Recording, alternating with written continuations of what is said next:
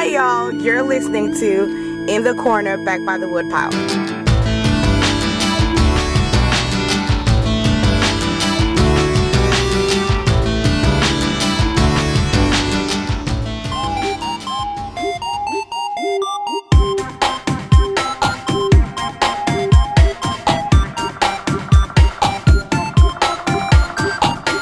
I'm Spun Counter Guy. Thanks for stopping by.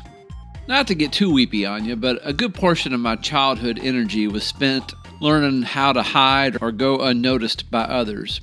At school, kids were cruel to me and each other, and I, of course, could be just as cruel back. Even church was not always a safe place for kids.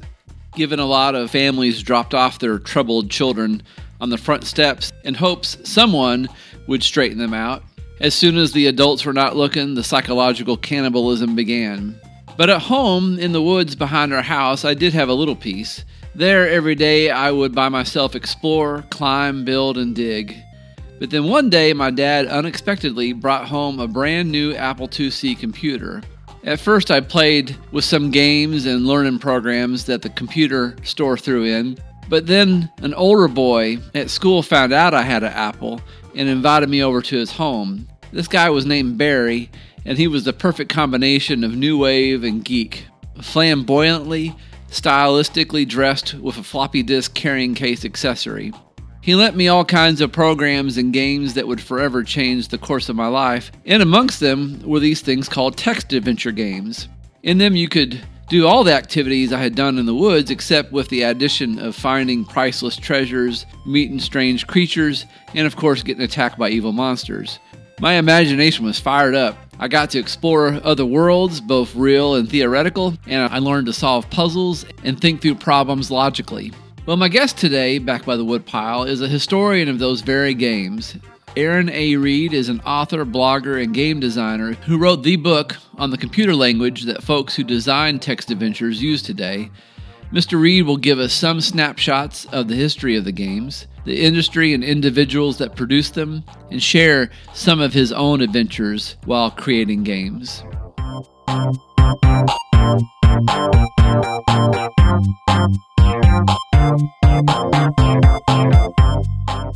First of all, explain to folks who have no idea what we're talking about. What is a text adventure? Yeah, so a text adventure is basically a computer game without graphics that's basically using texts and words and language specifically to tell a story. And they're actually some of the oldest kinds of computer games. So way back in the 1970s, people started making them. And in the 80s, they were commercially popular because it just kind of became the first dominant form of computer gaming, essentially. Kind of had a decline, but then in the 90s, a bunch of amateurs and fans kind of rediscovered that and started making, what new things can we do with this medium? And because they're so easy to make compared to games that involve graphics and sound and multimedia, just one person can make one.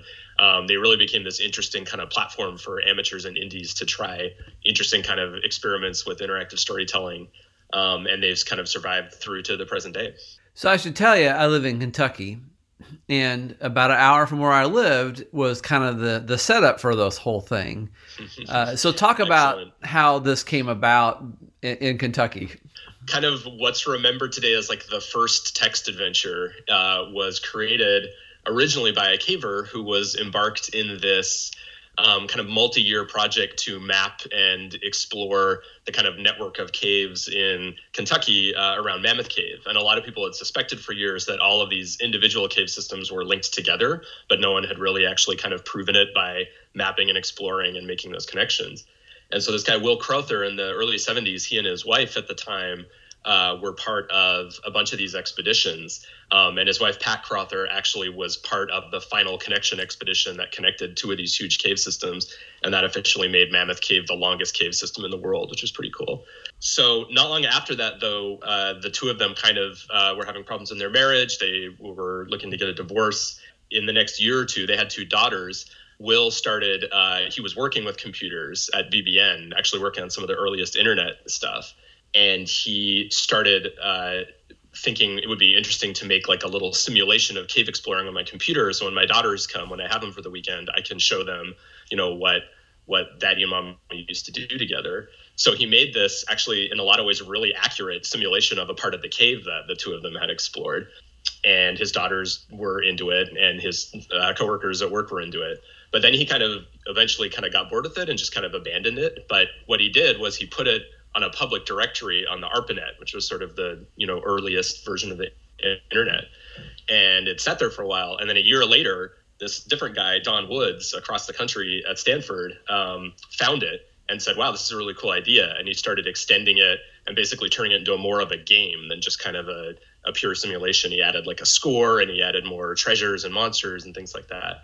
And then that version sort of became wildly popular and was sort of one of the first big computer game successes. It was this really transporting kind of magical adventure, making a case that computers could actually kind of like, as a form of entertainment, like transport you into another world for a while. So that's a really cool story. And Mammoth Cave is it's interesting to me that like the dawn of computer gaming essentially began in a cave, which we think of as like a very, primitive, old, ancient kind of part of the human experience, going into a cave, exploring a cave. But that kind of provided this spark. So, I've always been really interested in that story. And I'll go ahead and say it, in Kentucky, of all places, because we've not been known for our technology or cutting edge. But only our fried chicken. So eventually this would lead to it being published. And now you have to excuse me because I get fuzzy on some of these facts. So there is this Colossal Cave adventure, right? And is that the updated version or that Woods did? Is that correct? Yeah, that's right. Okay. And that basically, because the notion of like copywriting software or even charging for it was still so new, neither of those two guys ever really even thought about, that being something they could make money off of. So it was just kind of freely available on the ARPANET. And tons of different people kind of cloned it, made their own versions. And a lot of the kind of earliest personal computer software was basically unauthorized clones of Adventure. And even Zork, which Infocom sort of became their first thing, one of the biggest text adventure publishers of the 80s. Zork is kind of, in a lot of ways, a remake or maybe even a ripoff if you're not feeling very generous of Adventure. It has like a ton of the same tropes and even rooms and stuff in the early parts. So yeah, a lot of versions of Adventure or Colossal Cave Adventure or variants on that became early popular games for a lot of platforms. So you mentioned Zork. I think that was probably my introduction to all this. And I would assume maybe it's one of the biggest games of all time in that genre, but you could correct me. And of course, this leads us to the company Infocom. So let's talk about them for a minute. Like, how did they get into this? How did they think that this could be profitable and all that? Yeah, so that story is interesting too. You might notice I'm full of these stories right now. It's because I'm working on a book about the history of text games, so I can rattle them off all day. Yeah, so Zork was 4 grad students at MIT who played Adventure and just like went wild for it.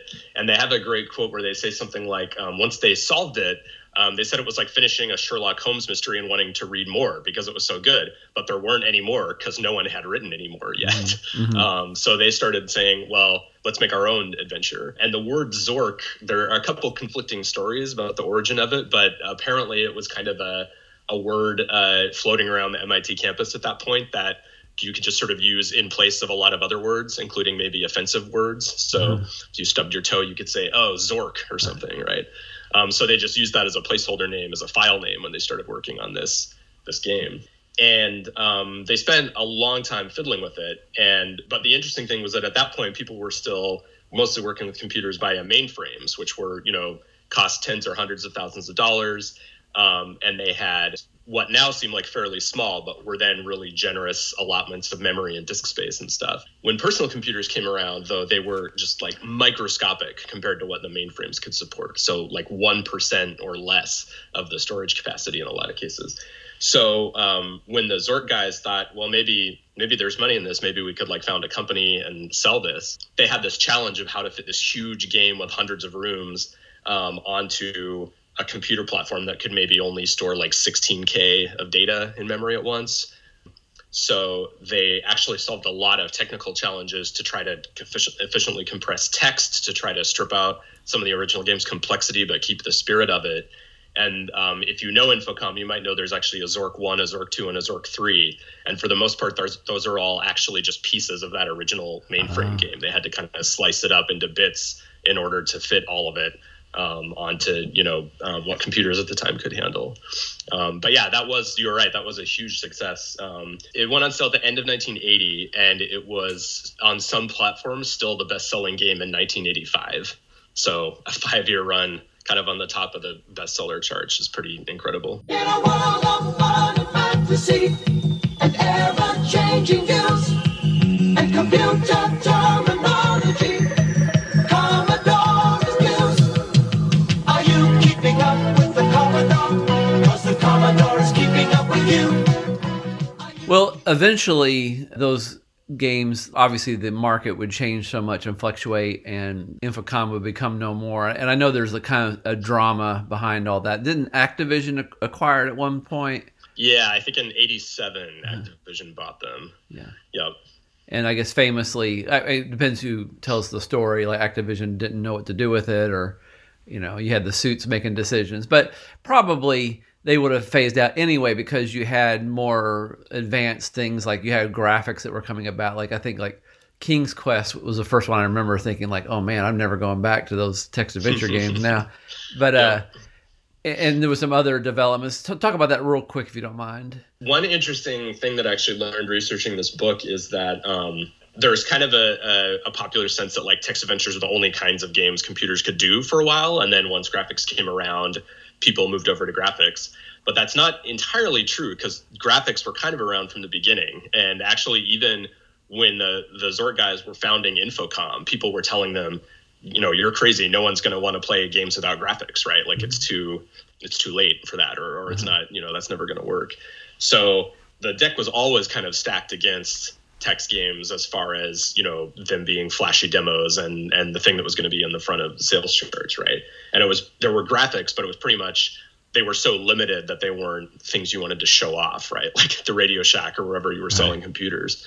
So as soon as graphics got good enough that they became the good demo materials, then those kinds of games kind of took the forefront of, what was on the show floor, what people wanted to buy to impress their friends, all that kind of stuff. Even as early as, the early, like 83 or 84, there were kind of pretty worrying signs about text adventures being a profitable market share. But yeah, by the end of the 80s, they were pretty much commercially perceived as over. So yeah, I think Infocom, Activision shut them down in, I think, late 89, sometime around then. And for a couple of years, there really weren't a whole lot of new text adventure games being made.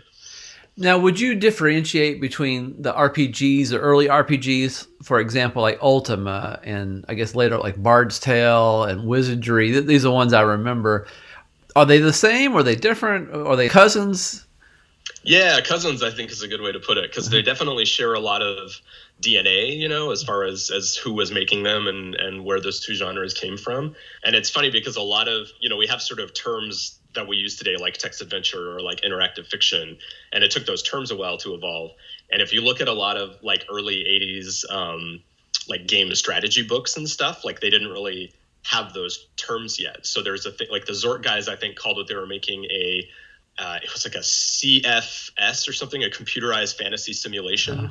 And they kind of lumped it in with things that we would call RPGs now, right? That were more heavy on stats and stuff. And it's interesting, like even Zork actually has some sort of like RPG-like mechanics, because there's sort of a combat system with a chance to hit that changes based on what weapon you have and stuff. Mm-hmm. And text adventures would kind of move away from that kind of more, simulating combat things in favor of focusing on more story kind of stuff. And RPGs kind of went the other direction, right? Like building up, big, complicated systems to do fighting and magic and stuff like that. So yeah, the history is definitely intertwined. And then there's roguelikes, right? Which is a whole third genre that's based on using text to kind of be surrogate graphics, right? So you're drawing a top-down view of a dungeon using little ASCII characters, right, to represent movement and stuff. So there's all these different little genres that kind of have this interrelated history, but kind of evolved into their own things, which is really interesting. From a personal point of view, what is your earliest memories of these games? Yeah, so I'm actually on paper a little too young to have grown up with text adventures, but I sort of lucked into it because as a kid, I was always kind of a really voracious reader. And when I was maybe 6 or 7, So this would have been mid to late 80s. My uncle got me a computer game that was actually a collection called Golden Oldies. And it's funny now to think about there being golden oldies of computer games in the 80s, but there were. And they were, it was Eliza, the famous chatbot, Conway's Game of Life, which is like a little simulation of cells that grow and die based on rules. Pong, of course, it has to be Pong. Yeah. And then Adventure was the fourth one. And I just totally fell in love with Adventure, and I played it over and over again. And then, I went out with my allowance money to see what other text games I could buy. And that was kind of the dying days of Infocom. So you could get them for cheaper because they were kind of starting to get, remaindered and put on sale. And I played a lot of graphic adventure games too, but I was really into the kind of puzzle style game and the, games that kind of took you into interesting, cool fantasy worlds. Mm-hmm. And then like everyone else, I kind of stopped playing them through the 90s. And then I think around the year 2000-ish, I discovered this online community on the Usenet news groups, which were still a thing then. And there were two groups, rec.arts.intfiction and rec.games.intfiction, where a bunch of people were, I discovered, making new games, in some cases using the exact same engines as like Infocom had used for Zork, which is where Inform comes in. Yeah, and that was just so cool to me that people were still making these games. So I started playing a bunch. Eventually I started making some. And that turned into a really big part of my life is being part of that community and, making new interactive fiction games, helping promote games other people make. So yeah, that's kind of the backstory of that. Right. On January 24th, Apple Computer will introduce Macintosh. And you'll see why 1984 won't be like 1984. Let's talk about the language and how these games were made. Obviously, when like the first adventure game was made, there wasn't what we would call now a game engine for making a text adventure game. But eventually, Infocom would develop something to make it a little more, I don't want to say easier, but more pliable. I don't know what's the word I'm looking for here. But so talk about that history of the coding behind these games. So there were actually kind of two parts to Infocom's game creation that both were kind of part of their success. So I talked earlier about like the challenge of even fitting those games onto those early home computers. And part of the challenge there with that commercialization was that there were so many competing home computers on the market, right? Things hadn't kind of standardized on like, Mac and Windows like we have now. So if you wanted to get as much market share as possible, you basically needed to sell your game in like, up to 10 or 15 different versions for all these different incompatible platforms.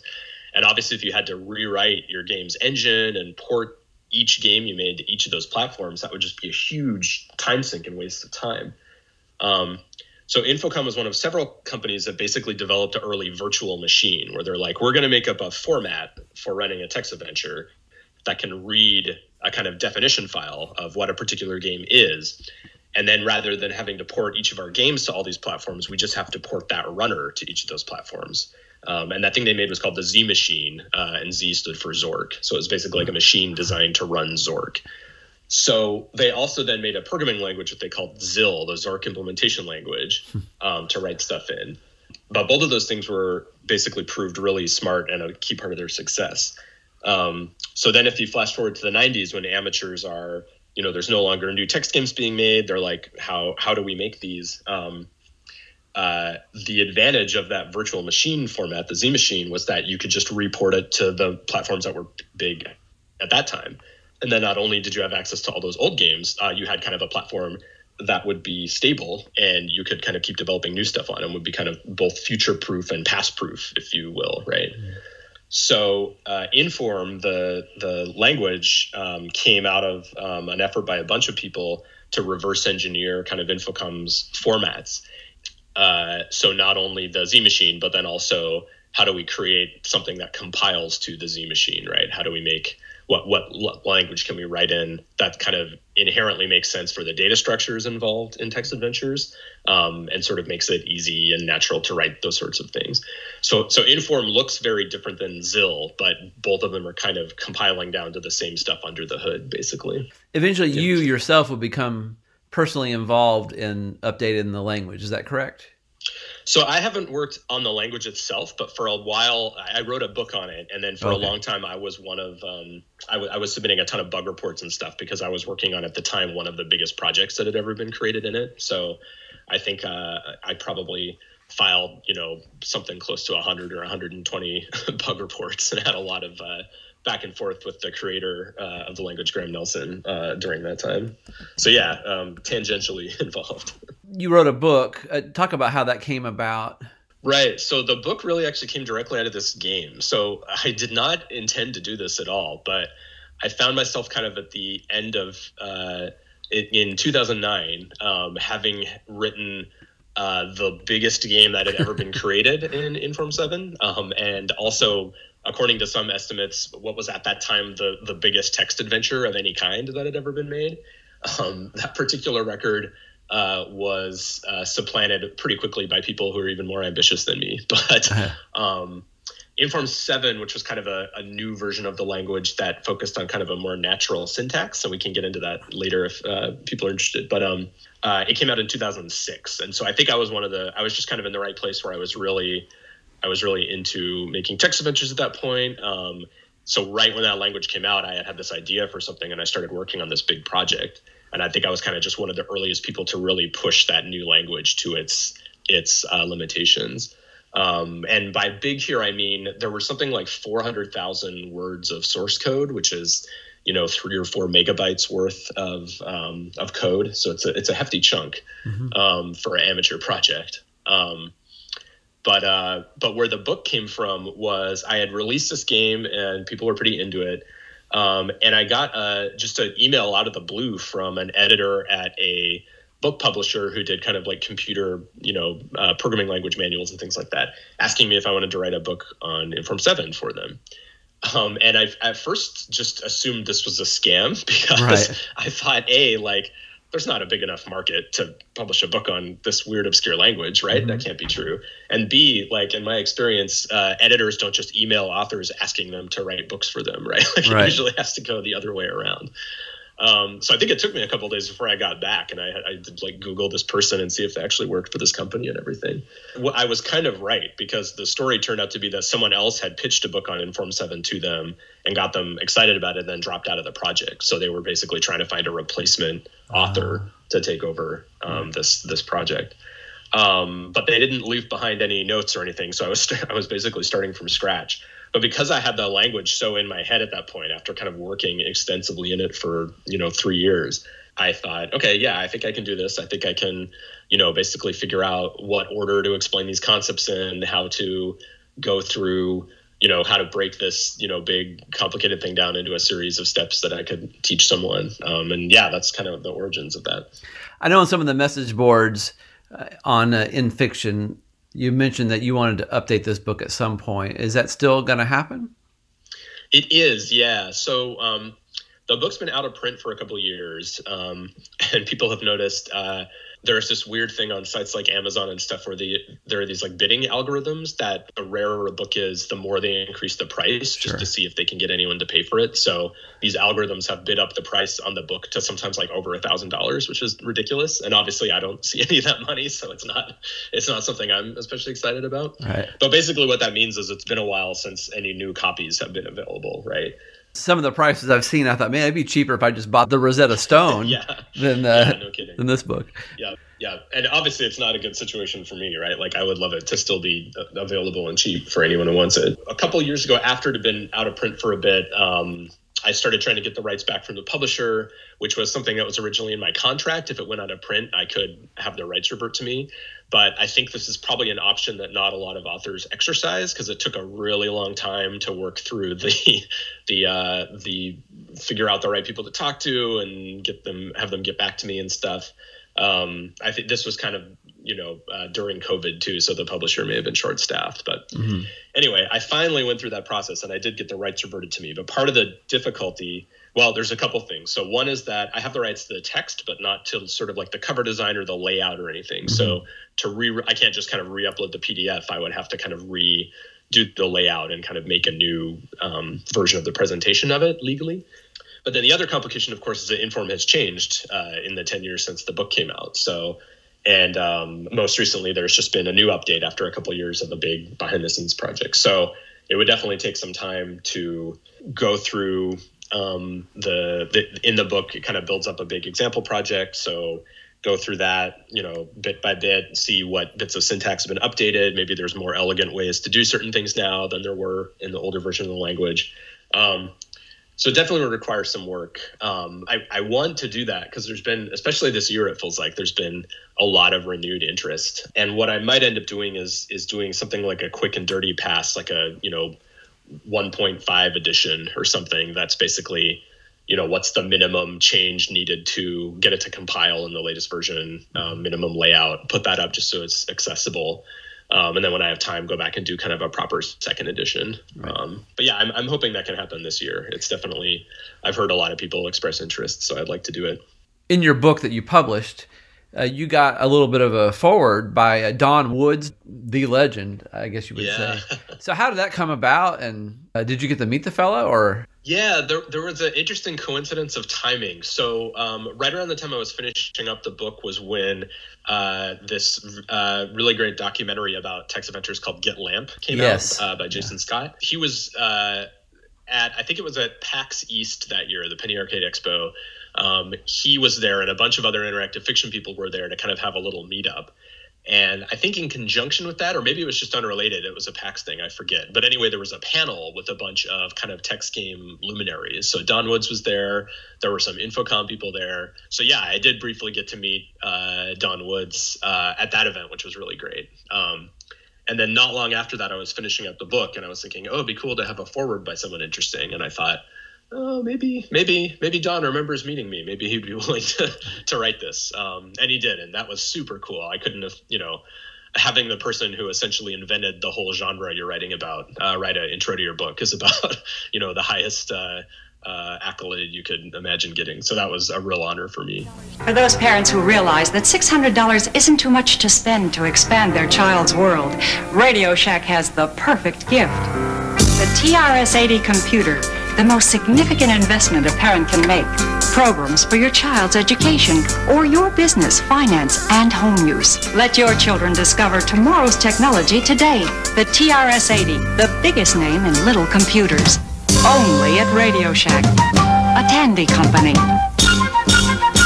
Now, you talked about for a while there, you had the trophy for longest text adventure game for a while. Dubious distinction, but yes. Right, yeah. But was it Blue Lacuna? Is that correct? Yeah, that's right. Yep. Okay. Talk about the creation of that game and why you decided to do that particular game with that particular plot and setting and all that.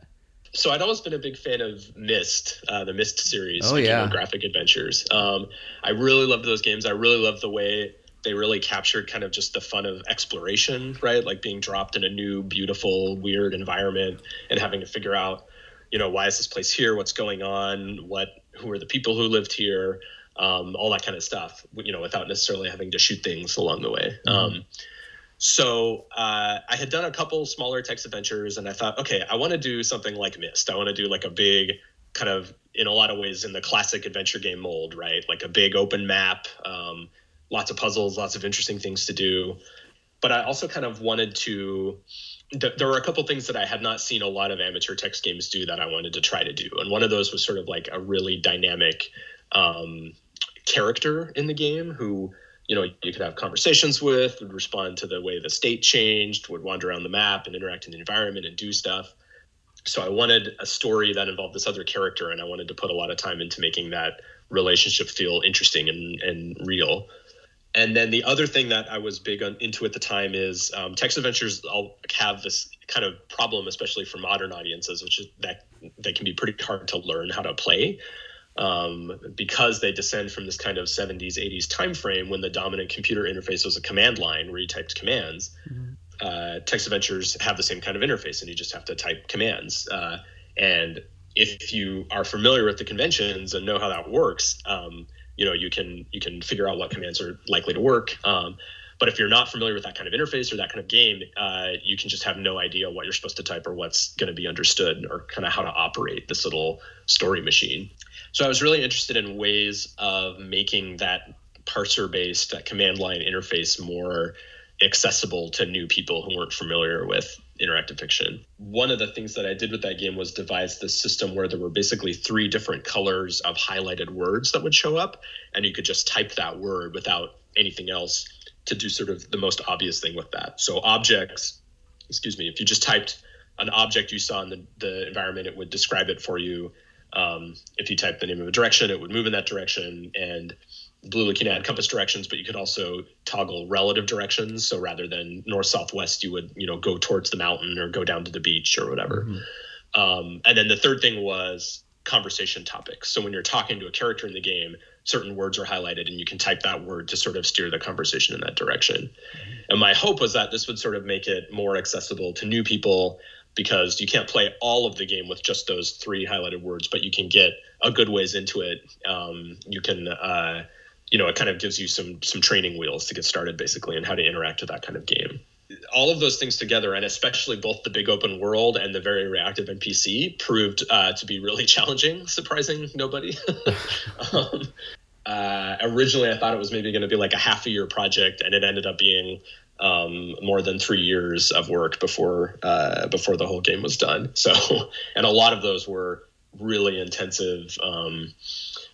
Like pretty much all of my free time for a long time was being put into that project. So it was a big chunk of my life. But I was pretty pleased with the outcome. There's a lot of things obviously that aren't perfect.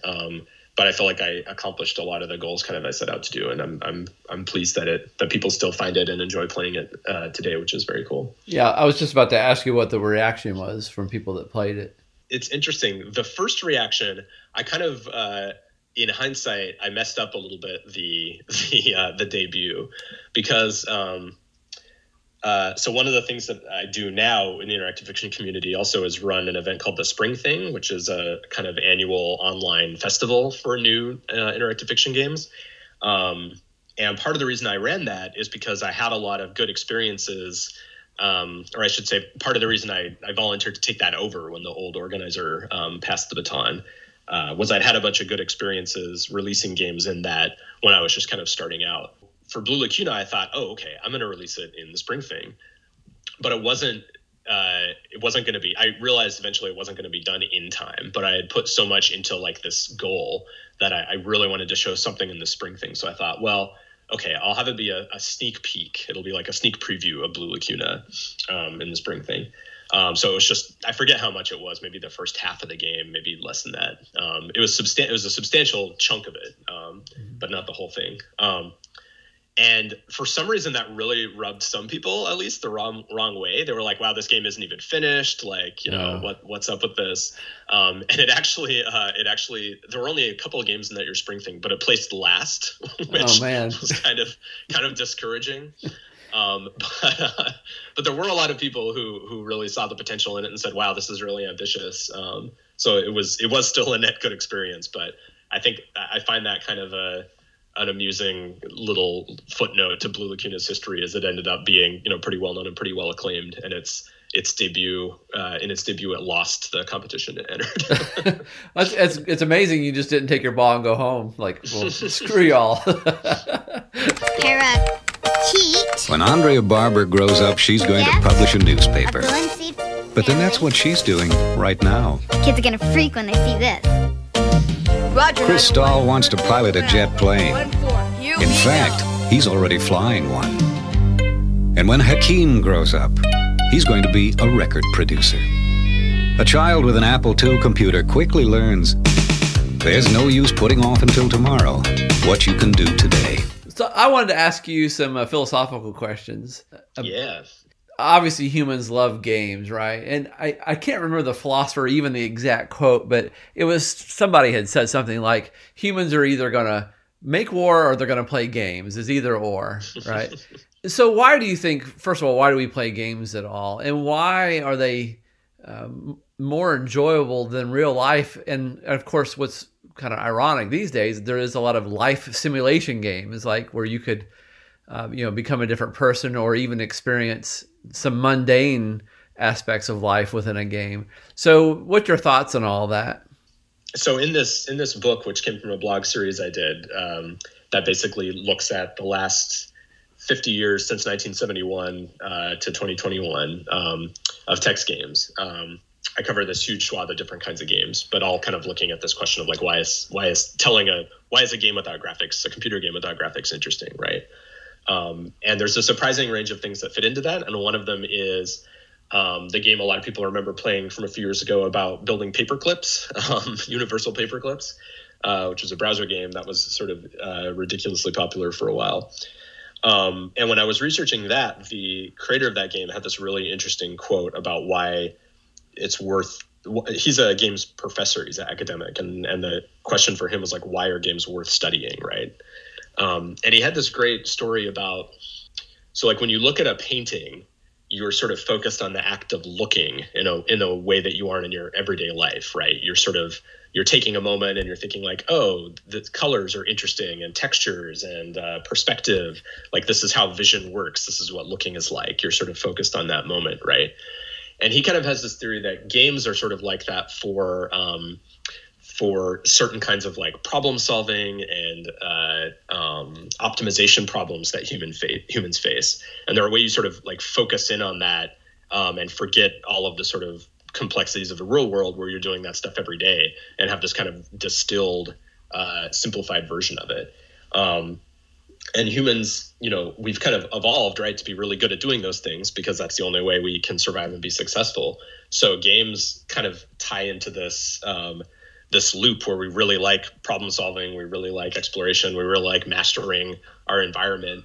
And when they present this kind of distilled, perfected format of that without consequences, right? It obviously can be really addicting. So I think that's definitely, there's something there. And I really like that analogy is a lot of the things we do as people like games are like distilling complicated real world things down into these more understandable systems, right? So that's definitely one facet of that. I think too, like, the original adventure discovered, it's just really great to be like transported to a new place, right? And, text games don't have graphics, but text can still engage the imagination, right? In the same way that reading for pleasure does. So being kind of like losing yourself in another world for a while is just really fun, whether that's, in a shooter game or a flight simulator or, a text adventure. So, right. This is just me rambling, but it's something I've been thinking about for years is why is there such an allure to finding out something that we don't know or maybe something's forbidden or going and seeing something we haven't seen. You think about, especially in American culture, there's this like rite of passage to go on a road trip, there's a lot of words or a lot of concepts in our language where they're not settled things. Like, for example, even in the Declaration of Independence, you notice how Jefferson says, like, you have a right to pursue happiness, which is, that's not a settled thing, or it's not stationary if you think about it. Do you ever think about those things? Like, what's wrong with us? Is it from evolution possibly that, we got to keep moving, or we got to keep looking for stuff, or I don't know. Yeah. Drive to explore. Yeah. I mean, you think you hit on something when you kind of framed it as like secrets, right? Mm-hmm. We really like, figuring things out, uncovering secrets.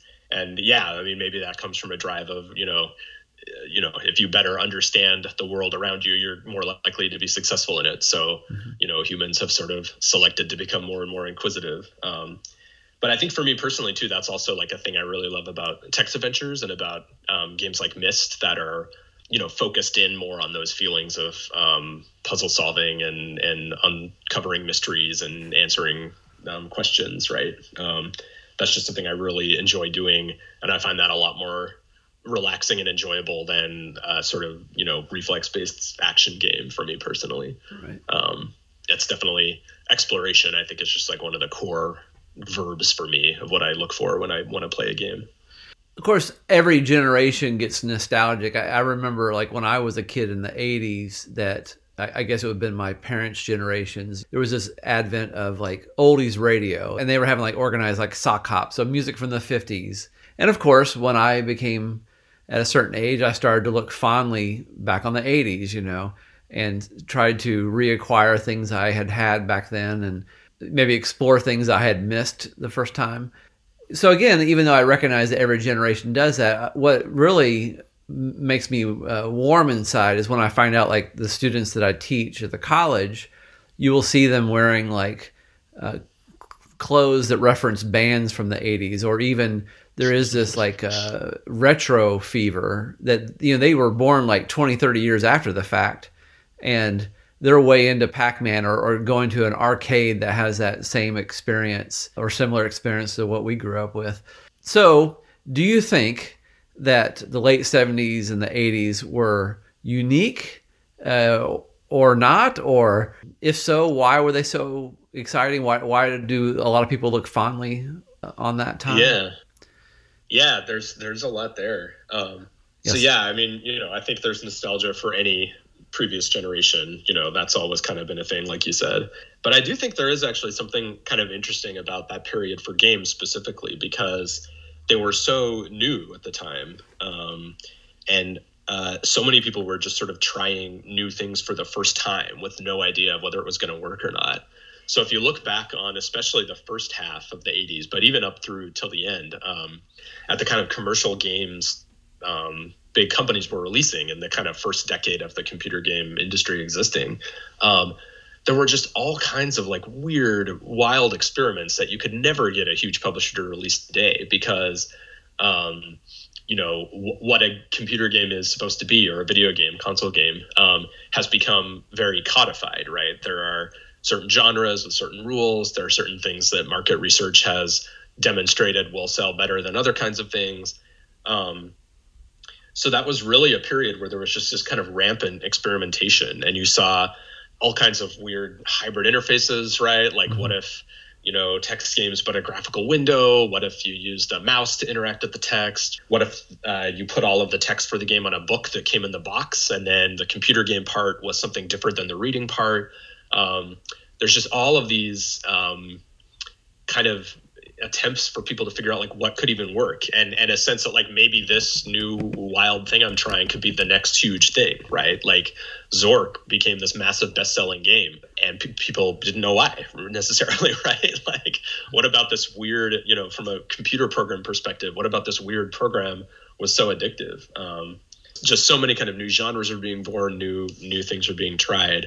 So I think it is a genuinely interesting period, and for people who, you know, were born too late to experience it at the time, there definitely is value in going back on, you know, abandonware sites, and archive.org has a ton of old games, you know, via emulator, and just poking around at some of the interesting things people were trying, because yeah, it's different. And it's also different too than sort of like the modern indie game scene or retro game scene, which is sort of, you know, like in retro games deliberately trying to capture, you know, the style of certain games, and indie games, you know, kind of have their own constraints, but they're often reacting against what the mainstream is doing. But neither of those two things are sort of the same as, you know, being there with this new potential, just seeing what was going to happen. Roberta Williams and a cast of the world's most talented multimedia musicians, artists, and animators spin an enchanting interactive experience guaranteed to touch your entire family. In King's Quest VII, you'll enjoy graphics and sound of a caliber you've never seen or heard before on CD. So experience the magic with the most elaborate adventure game of all time. It seems like every genre, there's some kind of holy grail, something that got lost or something that was rumored about but never saw the light of day. I mean, whether it be actual archaeology or, you know, some lost book or, you know, any number of things. So in this text adventure world, is there any kind of holy grails? Yeah, there's a couple. One of the good ones that was one that I would have loved to have seen was so one of the collaborations Infocom did was with Douglas Adams, who wrote the Hitchhiker's Guide to the Galaxy books. Sure. And he and Steve Meretsky, who was one of their designers, co-wrote video game adaptation of The Hitchhiker's Guide to the Galaxy in text adventure form. And that now is seen as, one of Infocom's, I think their best selling game ever, but it's very fondly remembered despite some frustrating puzzles. Also one of their most cruelest games. Yeah, it has a couple puzzles that are definitely a little questionable. There was originally going to be a sequel to that. But basically Douglas Adams had gotten so sick, like at the time he was just kind of endlessly adapting Hitchhikers into different media, and he just didn't want to do it basically. So they kind of had kicked around the idea of doing it themselves because they had the rights to, and they kind of had started a draft game. And a few years ago, like a leaked version of that early draft game got posted, but it's so early it doesn't really have much there. It's just kind of like a skeleton map layout of stuff. But I would have actually been really interested to see what Infocom and Steve Moretsky specifically, who I think is a really brilliant designer, would have come up with without kind of the yoke of being directly chained to Douglas Adams, the creator of the property, right? Like having a little more creativity to be like, okay, we're in this weird universe, with all of these zany things, like. And we don't have to kind of maybe stick as closely to the plot of this first famous book in the series. Like, what can we kind of do with a little more freedom there? So that would have been really cool to see. And then the other really interesting Lost Text game has a happy ending because it was recently finally released in its full form. But also in the 80s, another kind of quote unquote real author, Thomas Disch, who was a sci-fi writer, worked with Activision to make a game called Amnesia. He was not a game designer, and he knew he wasn't a game designer, right? But he basically wrote this, I want to say it was like a 600-page screenplay or kind of interaction script of this whole kind of weird, zany scenario about this guy who wakes up in a hotel room in Manhattan with no memory and finds out that he's involved in this weird plot involving all of this kind of bizarre stuff. But he wrote this script that basically was like, okay, well, here's what the player sees when they wakes up. If they do this, then this should happen. Mm-hmm. If they do this, then this should happen. And for someone who's not a game designer, the script is actually really interesting because he actually thinks through a lot of like unlikely situations and things people could try.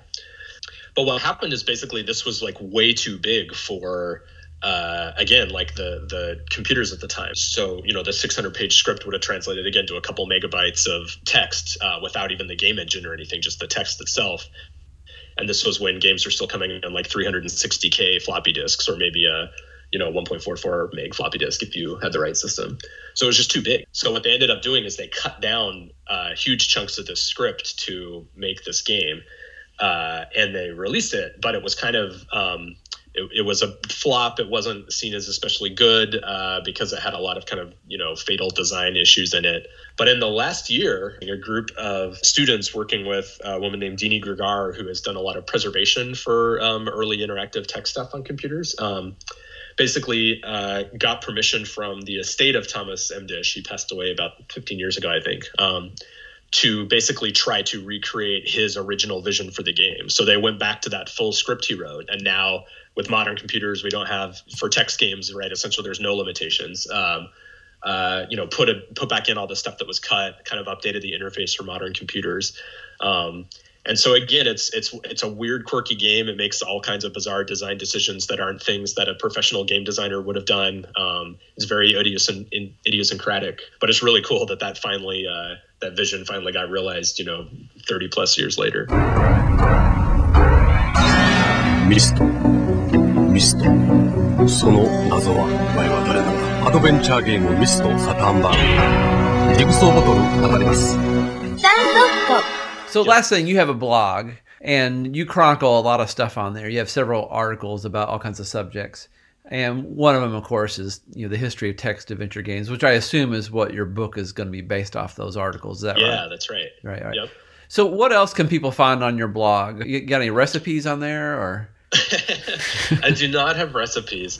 Yeah, so I've done different things with it over the years. For a while, I did a kind of series that I called Moments Lost, which was basically about taking like an individual moment from a game and talking about it, because I feel like a lot of times if you're trying to review a whole game, there's just no time to get into any detail about any one particular part of it. So I wanted to talk about what's one choice in this game, or what's one scene in this game, and let's really get into it.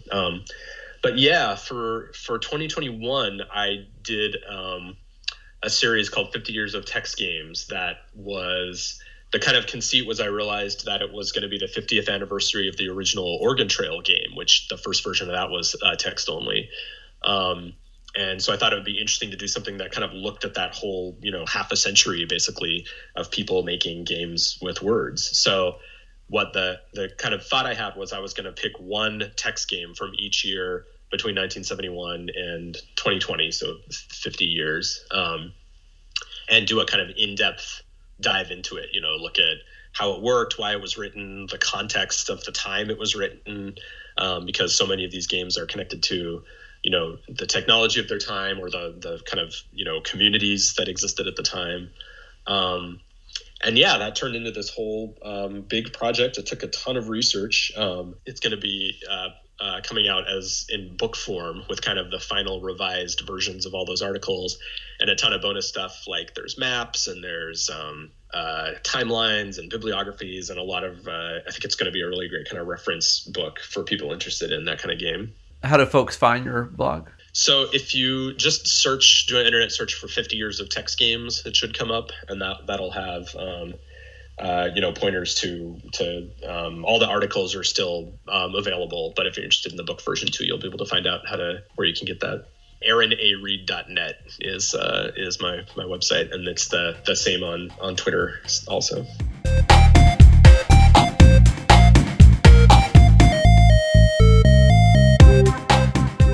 If you're still in a gaming mood, you might give In the Corner Back by the Woodpile episode 40 a listen, where we talk to the president of Blackgate Games about how his life was transformed by the early RPG Ultima. Then there is 63, where Joe Torre tells about acquiring an Amiga computer as a child and eventually working for that very company as an adult. In the Corner Back by the Woodpile is produced by A Closet, a Pocket, and a Suitcase. You can listen to this podcast on iTunes, Stitcher, or podbean.com.